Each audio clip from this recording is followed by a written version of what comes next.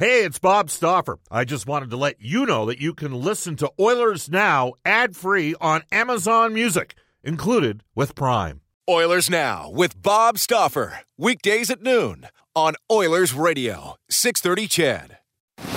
We return to Oilers Now with Bob Stauffer. Brought to you by Digitex. Office Equipment Solutions North America wide? Yeah, Digitex does that. Digitex.ca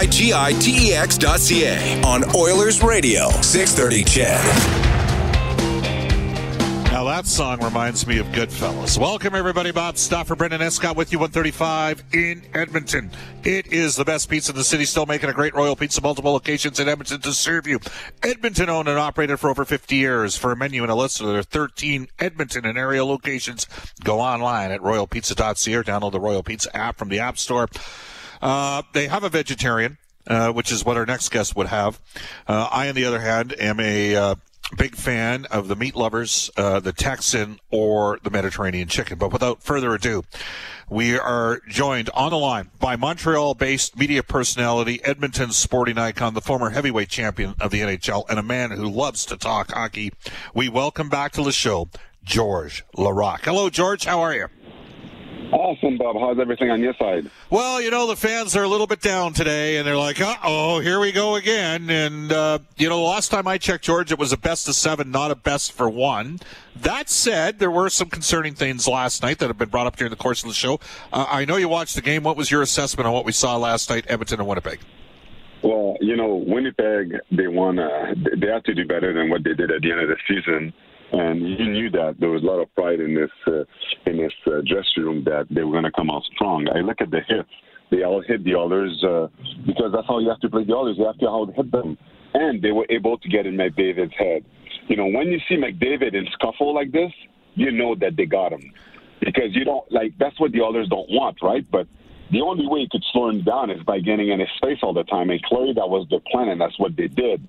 And, I was worried, too, after I saw this game, because I was like, Dubois and Ehlers are not there. Yeah. If we can take advantage of that, what are we going to do? So I'm going to, in my mind, when the game was done, I was like, okay, maybe because the Oilers had success against the Jets and Connor was able to light it up, that it's a team that they did so good against, that I was like, you know what? It's okay. They cut their lesson.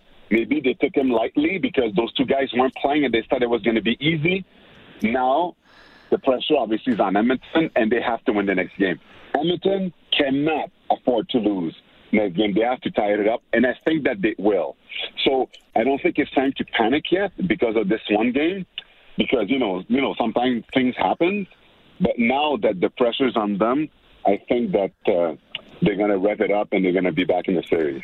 You brought up a great point. We've not discussed that incident. Pionk got a bit of a cheap hit on McDavid about 20 seconds before that melee occurred at the end of the period, and Connor was upset and went back at him. And Pionk got a heavy piece of Connor, George, in the first game between Edmonton and Winnipeg that was played here in Edmonton. I think it was the third matchup of the season between the two teams.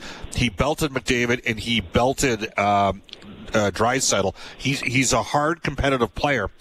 Josh Archibald, when Pionk was playing for the Rangers and Josh Archibald was with Arizona, Josh Archibald grabbed Pionk one game and laid an epic beatdown on him. Like it was like, you fighting, like I'm serious about this. Like it was like 15, 18 punches to 1. And Pionk didn't know what was, and Josh Archibald spent the next couple of games going after Pionk. And I actually thought that tilted a little bit of the effectiveness of Neil Pionk. And you saw the hit that Josh Archibald got in as well on Dylan DeMello. And that's what now Archibald's been hitting all years. He's been an effective third-line player. Do you think Edmonton needed to bring some more physicality and make things a little bit more difficult for Winnipeg, George? Well, you remember, that's not the Oilers' game to do that. The Oilers' game is, you look at the skill, the speed that they have. So I don't think it's a team that is geared up to play that way. If you look at the top two lines, the skills that are on there, I think that the physical game is going to give advantage to the Jets. The Jets has to play this way, and they're getting into the Oilers' head. If the Oilers trying to play like them and just hit them, I don't think that's their game, Bob, and I think they're going to finish second in it. The Oilers is their speed and it's relentless and the scoring, the ability, the agility that they have. So it's just that. And they just they can't lose focus about the physical play of the Jets. But to be honest with you, I just don't think that the Oilers has the team to match the physicality of the Jets. But the Jets do not have the speed that the Oilers have and stuff. So that's why I think that the Oilers, and also it's a net. In net, Alabak is the Vezina winner. This season, 9-16 save percentage. He didn't finish season well, but, in the best of 7, we know that in net they have the advantage. We'd be lying if we say that Smith is better than Alabak. But, the rest of the stuff, you have the best player in the world, find ways to give him room. Find ways to give him room so he could skate and stuff because, it's the first time since when? Since over a month that both McDavid and Draisaitl were like held off a score. Yeah, so that's why I don't think that's going to happen twice. And I think that these guys, because remember, Connor is like, he had a dream year this time. It was unreal this season. But the one thing that I love what he's saying is that whether we're talking about the records that he's having and the milestone that he's doing, he's always saying that, you know what, when it was compared to Crosby, he's like, well, there's one thing you have that don't, and he wants cup. He wants that because he knows he needs it and stuff. That's the one hardware that he has to get before he retires, so then he goes in the Hall of Fame. And I think that after what happened last year, the next game, I'm going to look for him and Draisaitl to turn it up another notch and be really focused because the pressure is also on them. Because you don't want every year to have a dream season and winning all the hardware without going far in the playoff, because what is that going to do? If, again, they lose in the first round and he gets all the trophies in the award, and then next year's the same thing, at the end of the day, if you ask Marcel Dion, a great player that never won the cup, but won, so many points and so many, at the end of the day, you're going to be remembered for cups, championship that you brought to your team. That's all, and it's not his fault that he's not surrounded well, but the one thing that I do know is that he's good enough alone to beat the Jets, because I don't think the Jets, compared to some of the other teams like Vegas or Colorado, that are well surrounded and stuff, it's not the same, especially with the guys that are hurt. But I think that you'll find another notch to bring this team by the Jets, even though they lost the first game. Well, it's interesting you mentioned Marcel Dion because, as you know, George, Guy Lafleur was my favorite player of all time. Marcel Dion had 400 more career points. Now, he played 200 more career games than Guy Lafleur, but he had 400. Yeah. He had 400 more career points than Guy Lafleur in his NHL career. But we still think Guy Lafleur went number 1, Dion went number 2 in the 71 draft. Nobody considers Marcel Dion to be the best player of the back half of the 1970s. Everybody would say Guy Lafleur was. And Ben Guy Lafleur played on a team that had 11 Hall of Fame players and, one of the greatest dynasties of all time in hockey. George, in hockey, especially today, anybody can beat anybody. And did we see that firsthand when you guys beat Detroit back in 2006? Because you guys did have depth in your lineup. You had commitment, and oh, by the way, your goalie was better than their goalie in that series because Detroit finished like Edmonton finished a little bit ahead of Winnipeg this year. Detroit finished miles ahead of you guys. So did we see that? Hey, upsets happen all the time, even in best of sevens. Well, when you look at Detroit, man, they must have took us so lightly. They had 30 points ahead of us. I don't know how many. It was so much. It was crazy. When you look at that and stuff, I think even for us, when you look at that, we knew it was going to be tough. But again, there's one thing that we had that Detroit didn't like is the physical play. The physical play that we brought in, that was the DNA of our team. That's how we were built. And playoff hockey with physical play against skilled guys, they don't become so skilled anymore. And that's why, if you look at teams, sometimes you say these teams is built for playoff, not for regular season, because you can't play 82 games a physical style like this all the time. But if you have big guys and stuff, and sometimes with big guys, it's tougher along season, but a best of 7, they get the advantage. That's why when they look at a team like the Jets, that's what they want to do. The Oilers, their skill and their speed, that's all they cruise by like all the teams and then obviously in our division to finish second. And I'm pretty sure if the Oilers didn't have such a bad start of the season, they'd be battling and maybe even finish first. But again, the identity that you had in regular season changes when you go to the playoff. And that's why, even though the skill guys, maybe some of the guys should do something that they're not just used to it, finishing check. Because every time you hit, what happens is that you tired up the other team's D, and then, when it's a long series, it gives you an advantage and stuff. And right now, again, the way, and I'm saying again that the others didn't want it and stuff, but I just think that the Jets, the way that they played when those two guys that weren't playing was Dubois and Ehlers, they stepped it up for them. They wanted to show the Oilers that they weren't going to be easy to beat, even though those two guys are not there, because you give more responsibility to other guys and you try to show these guys that are not there, we're going to hold up until you guys come back.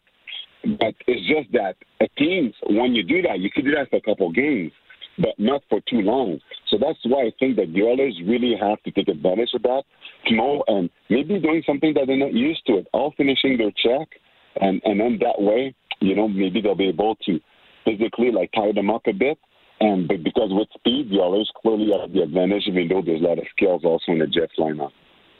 George, we only got about a minute and a half here before we go to break. We got to take about a 3-minute break here. Very quickly, what's going to happen? Does Montreal have a chance against Toronto?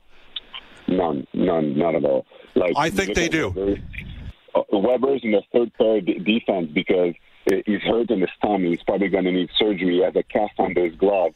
And he's playing with Merrill. Nobody understands why Merrill is playing instead of Romanov. Romanov is faster and more physical. People don't understand. Eric Staal being a ghost since he's been there. No one's understand why Staal is playing against Kotkaniemi. Because, Kotkaniemi's been struggling, but Staal has not been playing at all. So people don't understand why Caulfield is not playing also. And there's so many things, interrogation point with Price that hasn't played. And because of concussion, now he's back in it. Dano that had a concussion, now he's back. There's so many if that with Toronto winning for Montreal, I to be honest, Bob, I don't think Montreal has a chance. I think I'll be nice to Montreal. I'll say it's going to end in 6. And what's going to be ironic about handing in 6, Toronto in 6, is Game 6 in Montreal, they're going to be able to have 2,500 fans in the stands. They'll be witness their team getting eliminated. What's your take on that? Who's your pick on that series? I took Toronto in 6, George. George, we got to run a break here. There's been a couple developments just on the news front. Thanks for joining us, okay? Thank you. Thanks, bro. All right. We'll take a quick time out. You're listening to Oilers Now. Hi, this is Mike Smith from your Edmonton Oilers, and you're listening to Oilers Now with Bob Stauffer on 630 CHED.